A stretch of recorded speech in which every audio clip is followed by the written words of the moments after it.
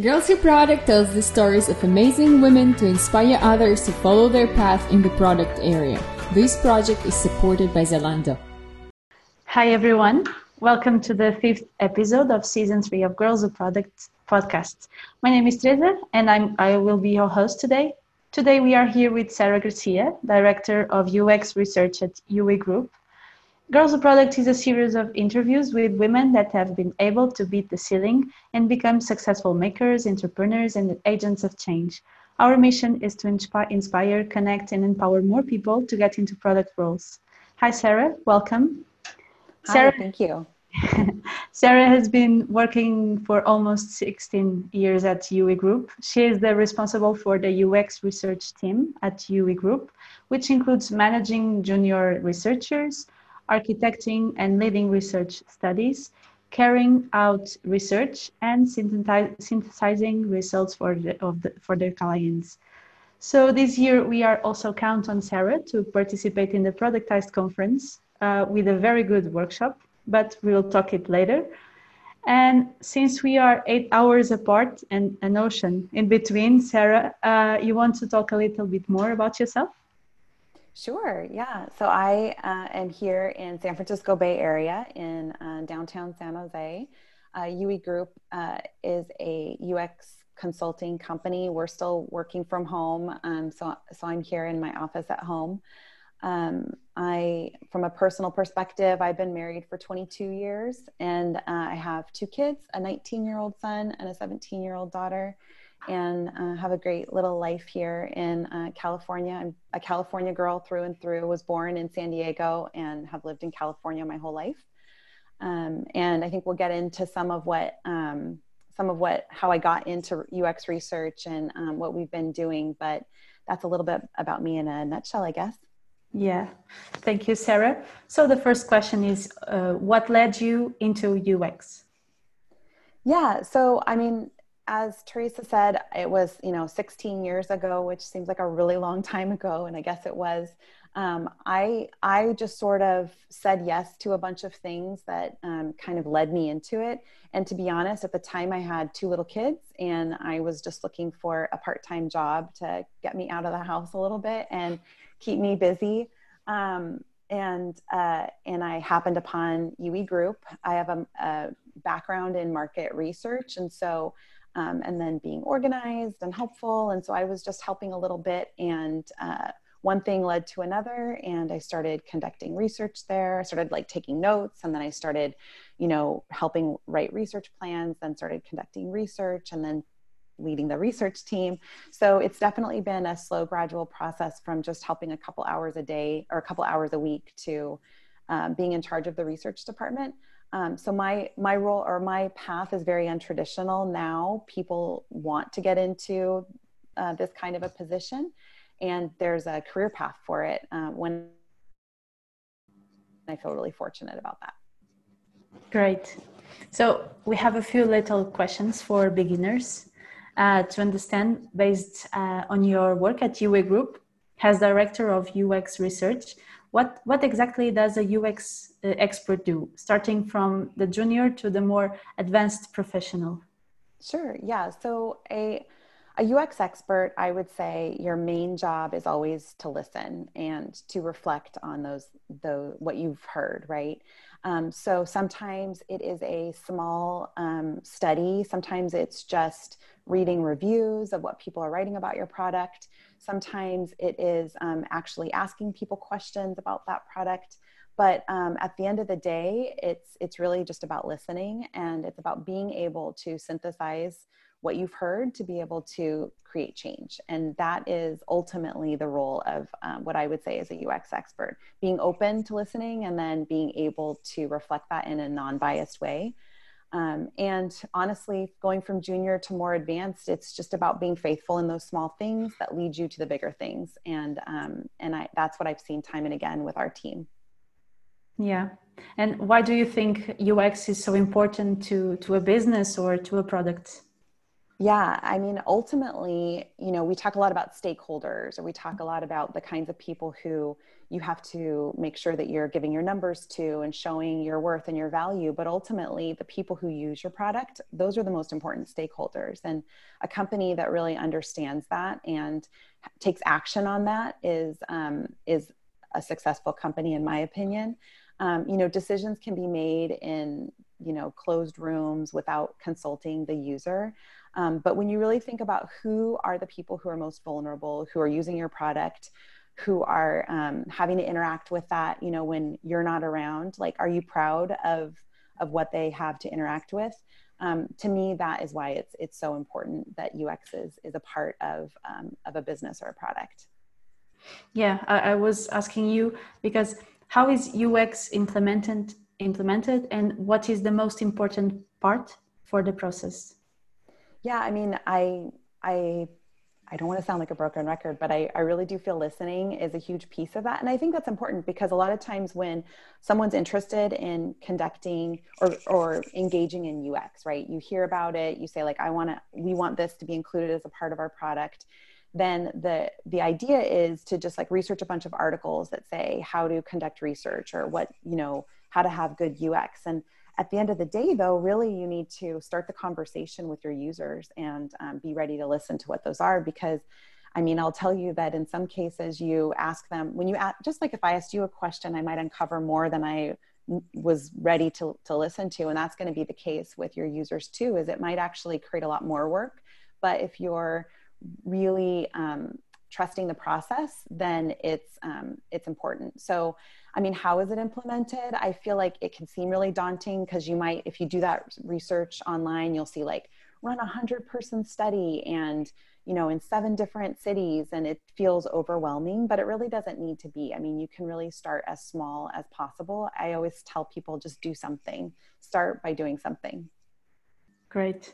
And as director, you will have more departments to manage, and you will therefore have a team with whom you work directly. And how does a UX team work? What kind of methods do you adopt to the research? How do you involve everyone equally?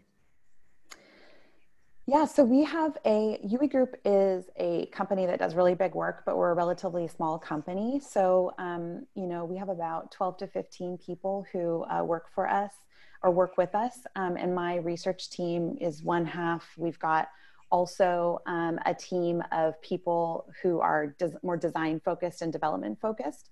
So I'm ultimately in charge of the research team. And, the way that we work, well, now it's very different because of COVID, right? Working remotely, we're on Teams and channels, chatting all day long.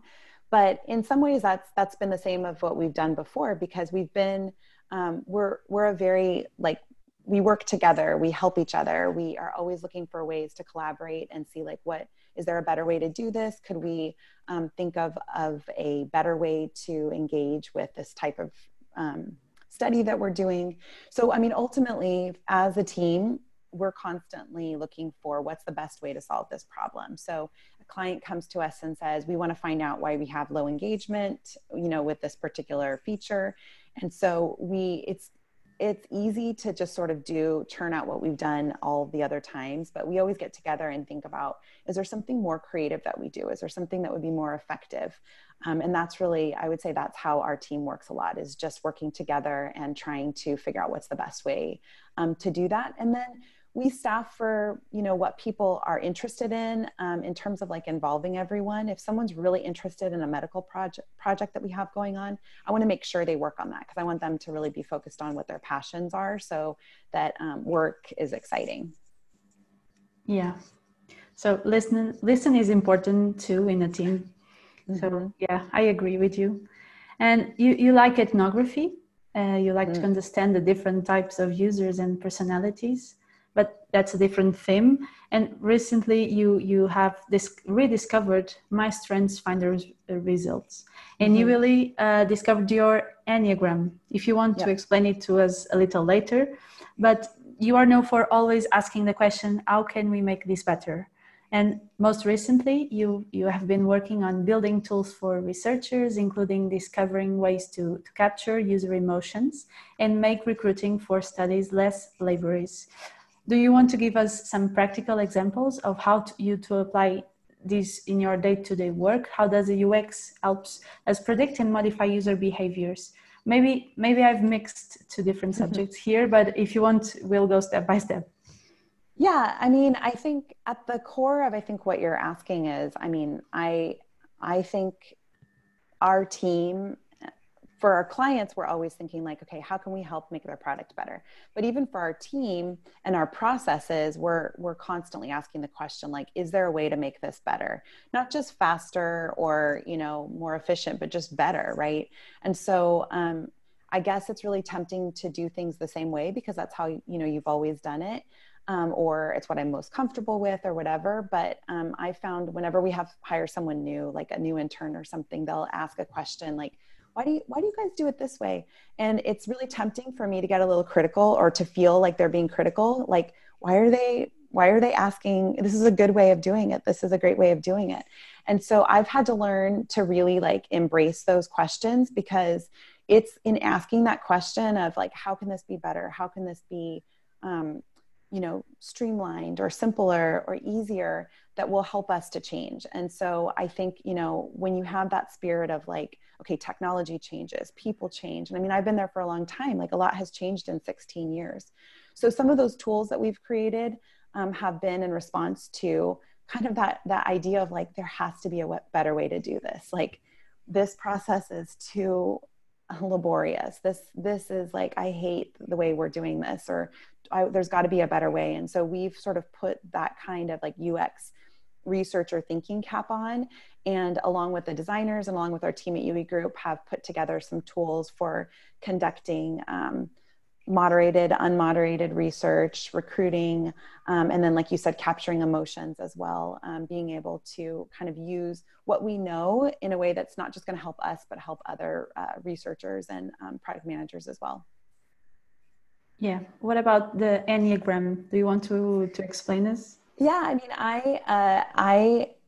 do you know about it at all? Have you, or did you just look at it since I mentioned it? Yeah, it's just because you mentioned me. Yeah. Yeah, I mean, I had done the StrengthsFinder a while ago, probably 10 years ago, and that one is a really great one. A lot of businesses use that, and that one kind of focuses on, you know, a lot of times we focus on our weaknesses, and this one really focuses on your strengths. So here's what you bring to the table. And I am definitely the kind of person who I can see positive things, but like for myself, I see all the negative things, right? And so when I did the StrengthsFinder, I started to see that I was approaching things from a different perspective, right? And so for me, I have this, like, my highest strength is responsibility, which is like, if I said I was going to do something, gosh darn it, I'm going to do it. And it's going to like my head is going to remind me all the time that if I said to someone that I was going to do it and I didn't do it, right? It's just like a real burden that I carry. But it was really freeing for me when I found out that not everyone feels that way, that like people are really forgiving and it's actually okay. And so the Enneagram was just sort of another piece on my journey. And that one really focuses on what's like your core motivation. And that one, while the StrengthsFinder had a lot of, I think, help for me in business, the Enneagram really did like a deeper work within me personally, and a lot of similar themes. So for me, I come out as being an Enneagram 1, which is the perfectionist, which is no surprise to anyone that lives with me, but it really helped me to let go of some of those feelings of like inadequacy and feeling like I had to get everything perfect, and seeing things from an iterative process. I don't expect my clients to get the design right on the first time, and I don't have to expect myself to get things right on the first time. So the Enneagram has been a really freeing thing for me, and it's caused really great conversations with people on my team, and you know, that I interact with, and so I highly recommend it. I could talk a whole podcast on that. Yeah, we will put the links on the Medium for people to get to know that, because I think it's quite interesting to know that. I remember all the people that are listening to us that you can and should do questions for Sarah on our Q&A and chat. And then at the end of the podcast, she will try to answer. This year, Sarah will be one of Productized Conference workshop trainers with a workshop Go Where Users Are, in-field research methods for flexible budgets and timelines. The workshop will be online. And Sarah, why should people sign up for this workshop? What will they learn with that? Yeah, I mean, I'm really excited. I love teaching this course. I've done this course several different times in person, usually. So this is going to be a good challenge to do it online. But, technology's come such a long way, even in the last couple of months of giving people, breakout rooms and the ability to do different things that I'm really excited. I guess you could look at it like the idea of contextual inquiry or ethnography or in-field research could seem like maybe it's not a useful thing right now in this sort of, COVID era. But I'm really excited to influx some ideas of how can you, if we can't go to where people actually are, how can we get as close as possible? And so talking about some of those sort of pseudo methods like diary studies and you're here talking to me and you can see my room, right? There's cameras. Already just from that, you could ask me a bunch of questions that would lead to more conversations about personal interests or, things that kind of draw your attention. And so it may not be perfect. And again, here we go. It doesn't need to be perfect, right? But it's still going to get us part of the way there. And so this workshop, I'm really excited to give people like practical advice for what to do, but also really like honing in on the skills that I think are most important, which is, you guessed it, being a good listener, being a good observer, and then also just really being a good interviewer. So that is something that I'm going to be focusing on there. And you could argue that whether you were doing that in field research or over the phone or however, those are important skills to learn. So yeah, it should be a fun one. And we do a lot of activities and I can do most of them remote. So I'm looking forward to it. Sure. And I'm sure all the listeners are curious about this workshop too. In addition to being practical, it will also give attendees a chance to practice what is being tough with each other and as a group. So just for you that are listening to us, we have a surprise. You have 20% off buying a ticket for the conference or workshop. You just have to use the Girls Do Product 20 code that is in our chat. So don't lose this chance. It's your chance to do it. Sarah, do you consider yourself a UX researcher in your own home? What else do you find yourself thinking by accident? Yeah, 100%. So we have like a 132-year-old house, which is very old for California. I know not for Portugal, but that's very old for California. In fact, our house was built by some of the original members of the Donner Party, which is a little fun fact. If you don't know the Donner Party, they're the ones that cannibalized each other on the way over across the Sierra Nevada. So it's a fascinating story. But our old house, we've been working on it for the last like 12 years. And I realized this, I never really saw the connection between being a UX researcher and kind of all this work we've done. But every time we start a new project, I think like, how do I want to use this space? What's going to be the best? Like, I don't just want to take what I saw on Pinterest and, apply it here because that might not be right for me. Right. So like a good example of that is we redid our bathroom and we've done a lot of stuff ourselves, but the bathroom we had a contractor do. And I said, I really want to have a 4-gang outlet in the inside the vanity. Like I want to open the door to the vanity and I want an outlet inside there. And he really fought me on it. And he was like, why nobody wants to do that? That's like, why would you want to have 4 outlets? And I said, because I want to plug in my electric toothbrush. I want to plug in my hair dryer. I want to have the things that I like normally have plugged in and then tucked away. Right. And I don't want to always be unplugging it. And he kind of fought me a bit on it and it's the best decision that we made. I love it. And so I definitely think that I take that kind of an idea of like thinking, how do we optimize this? How do we make this better? But at the same time, like when you're pulling apart an old house, you see all this like beautiful old wood and the way that things have been put together, the lath and plaster. And even though we always want to make things better, I think we have to learn from the past too, right? Like the way they did things, the way houses were built was still intentional, was still innovative, and was still really thoughtful. And so I really draw a lot of inspiration from that as well. Yeah. So a UX is also an architect or an interior design. Exactly. Yeah. Multitasking. Yeah, exactly. You have had the opportunity to work for over 50 companies, help build 2 usability labs, conduct over 1,000 research sessions and 100 ethnographic interviews. You've had a privilege to work with companies such as Disney Interactive Labs, Dell Computer, Panasonic, Nokia, Samsung, and Intel. And you have been with UE Group for over 15 years now. How do you see the evolution in terms of the importance of UX inside companies? Yeah, I definitely have seen a change. Like 15 years ago, when I would tell people what I did for work, I'd start by saying what it was. I'd say I'm a UX researcher, and they'd say, even in Silicon Valley, they'd say, what the heck is a UX researcher? And then I'd have to say, well, it's this. And then eventually I would just kind of end with like, I do focus groups, right? And in fact, like that was how people in my family would say like, oh, Sarah, she does focus groups. And it would irritate me because it's so much more than just a focus group. Nothing wrong with focus groups. They're great. But now, when I say like, I'm a UX researcher, I have conversations more with people about what their interpretation of UX is, right?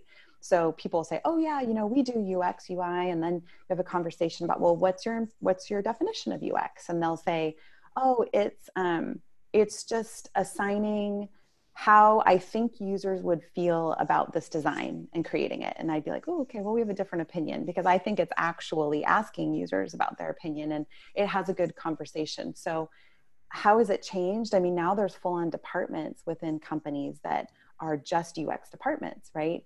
Designers are seeing the value of doing research. Product teams are seeing the value of doing UX research. So it's exciting. It's an exciting time to be a part of this, because the nomenclature is there, the excitement is there, and I think it's really fun to be a part of that. Yeah, and outside the UX world, you have 2 kids, and you help your husband with a local art magazine in Silicon Valley. And do you feel that your analyst's vision of thinking things through also comes into this project? And why? So are you a designer for the magazine? What's your role inside of it? I'm definitely not a designer. That is not my role. That is not my role. Yeah, I mean, I'm definitely the yin to my husband's yang for sure. I mean, he's an artist, and he thinks big and bold, and he is, the photographer and the graphic design. He's good at all that stuff. I'm steady, I'm methodical, I'm practical. So we are a really good team. We also can argue, but we're a really good team. And when he first had the idea to start the magazine, it's really because we love the city that we live in. We love San Jose. We saw a lot of really great people who were moving away to other places, and they had a lot of great talents. And so we wanted to showcase those talents. And so the idea that we've always had in place for that is behind everything is a person. And so the spirit of the magazine is, you may go to a restaurant or a coffee shop that you love, but the idea is that it's not the restaurant, just the restaurant and the coffee shop. It's the fact that there's a person who had a vision for what that was going to be, and who they are, and what their story is. And that's really what the magazine's all about. And finding the people who, it's really the people behind all of these movements and things going on. And so it's so much like UX, right? Where the idea that there's a story behind people's opinions, there's a story behind all of that. You're constantly coming up with why are people going to use this product? Why aren't they going to use it? What's the need that they have? What am I trying to uncover that potentially there's a story that we could help write for what people's needs are? So, my title at UE Group is Sleuth, and I think I bring that to work. I think I bring it to magazine and to my life as well. So it's a good mix for sure. Yeah, I like that point of view of yin and yang very much, because that's what should define a team too. That's really interesting. And what do you consider to be the greatest passions in your work? Well, I mean, I really do love making things better. So sometimes, you know, not all projects are equal. Sometimes you work on a project that feels small. I mean, I don't want to say that, you know, when you're trying to help a company decide where a button should go on an app, that's not a small problem. That is making things better. That's super important, you know, because it is saving people from being frustrated while using it. It's, you know, saving people from making a bunch of designs that aren't going to be in the right direction. But for me personally, the projects that have had like the most impact on me have been ones where I've gotten to work with medical devices. And so specifically, I was able to work on a project for a company that was doing like spinal cord, is a spinal cord stimulator and deep brain stimulator. So I could talk for a long time on that, but it was basically electrodes that go into your spine or into your brain and can help like deal with tremors or help deal with pain. And so being able to, I mean, what a humbling experience to talk to patients who are suffering from something that I will not ever understand, or I may never understand, right? And having them bring you into their experience. I mean, I walked away many of those days crying because it was just a really like remarkable experience, and a huge blessing. And so to be able to come away from that and make suggestions to a company for small changes that could have a really big impact, by far that's the greatest passion of the work that I do. But I try to bring that same kind of excitement and passion and like urgency to even like the smaller projects, because like I said, those are still important. That's someone's livelihood. That's important to my client. And I want to definitely bring that. Great. And unfortunately, we are almost done, but I would like to ask you one more question and then let our audience participate as well. Don't forget our chat or our Q&A. Don't be shy. But Sarah, what advice do you have for anyone that is starting a career in this area or that wants to start from the beginning? Yeah, I mean, I would say yes to the opportunities that come your way, and always stay humble. You know, don't think that you know everything. I mean, you could have gone to school for 20 years and learned all of the things, but every day is a learning experience, and every company that you work with is going to have a different way of doing things. And so when you start small and show that you can be trusted, things will go your way, right? Being able to ask those questions in a respectful way of, you know, how can I help? How can I make a difference here? Helping out wherever you can is huge. And also just showing initiative. I mean, the idea of saying like, you know, if there's a company that you really see that you want to work at and be a part of, taking an initiative and saying, is there something that I can do for you to kind of show that I want to help? And when they say, yeah, you can help, you're going to be the note taker for this, you know, long project, to look at that as a gift and say, I'm so thankful for this opportunity because it's going to give me the chance to grow and learn, and not to turn away from that because you think like you should be doing something else. You'll get there eventually. And I'll tell you what, having the time to do sort of those smaller things is going to give you a lot more empathy for the people that are helping you later in life, in your career as well. So say yes to those opportunities, but stay humble. Oop, I can't hear you now. Sorry, I was unable to. So it's been 13 minutes, super fast, but we have now opened the time for questions. Anyone has questions, please write on our chat or our Q&A, and you can enter our virtual room if you want.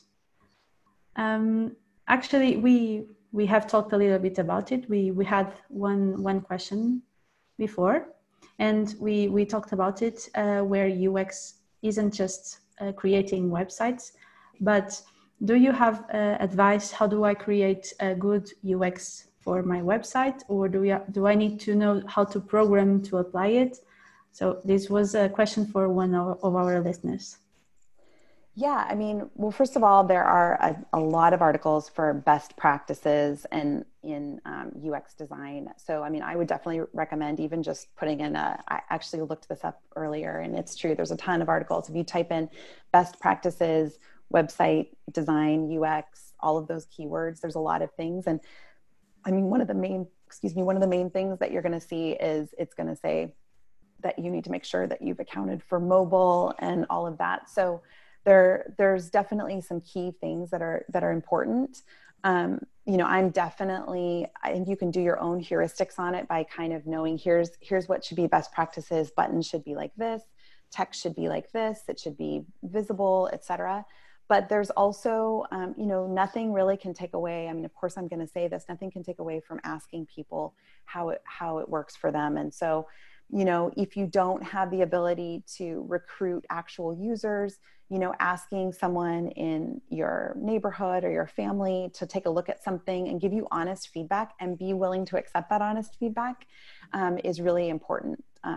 Also, I don't know very much about this, but I just saw an article that Google's announcing that like some of like search optimization will be based partially on good UX. And so there's definitely some articles out there, some instruction from Google about what they consider to be good UX for a site, which has a lot, again, to do with like how fast things load and whether you can see things, you know, like from visual impairments and things like that. So things like mobile responsiveness, that could require a programmer, but there's also so many good templates out there that you can use. So having the end in mind before you get started on something and knowing what you're kind of tracking toward is really key. Great. So it seems we don't have no more questions. Well, sorry, I think we have. Yeah, we have. Ashata Pandit. I don't know if she wants to. I know Akshata. You know, can I call her to the stage? I will try to. If she wants to, I will try to ask her. Hi, Akshata. You have to unmute your microphone. Hey, Sarah, can you hear me? Yeah. Hi. How are you? I'm doing very well. How are you guys? You too. Where do you come from? I used to work for Intel before, and that's how I know Sarah. I worked very closely with her, and now I currently work for Facebook. Okay, nice. So feel free to ask Sarah what you'd like to ask. Hey, Sarah, just curious on what are your thoughts on the methods that are relevant and more effective in this changing time of lockdown? I mean, especially the products that are more dear to people in times like this. What is your approach? What are your thoughts on those? Yeah, it's a good question. And, you know, I think at the beginning I was hoping that this would be a short season, but it's looking in, you know, a lot longer, you know. I mean, I've had the approach that like no method is really completely off the table except for until recently, like in-person research. So I always, with everything that we've been doing, we always start with what would be the best case scenario. And if the best case scenario, for instance, was to do an ethnography and we can't go into people's homes, then what's the next best thing? You know, then it's doing something virtual like this, but they're still in their home and maybe we send them a camera and they can give us a tour of their home or something. So I always started like what the most perfect like opportunity would be. But, you know, practically speaking, we are doing a ton of remote interviews with people, right? Remote sessions, sharing the screen so they can look at something. On apps and things become a little more complicated, but you know, the fact that you can hold up your phone to a camera enables people to interact with things.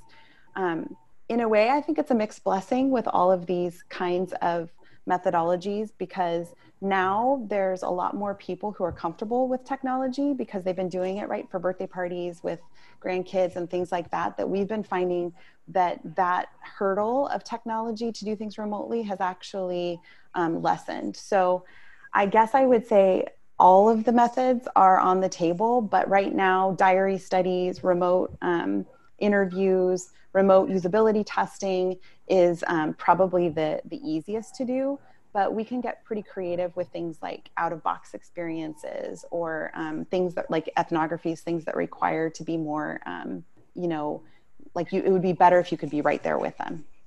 I don't know if that answers your question. Yeah, it does. Thank you. Nice to talk with you. Same here. Thank you. Sarah, do you recommend any books to the people listening to us, whether it's user research or leadership? Yeah, well, a couple of the books that I've recently read, I read, and actually your last guest talked about this one too, Designing Your Life, or Designing Your Work Life, by two people, one out of, well, actually both out of the D School at Stanford. It's just a really fun, you know, you asked me great questions today about like how my personal life has kind of melded with like who I am as a researcher in my work life. And you know, when you start to look at all that, you realize, oh, it really is melded.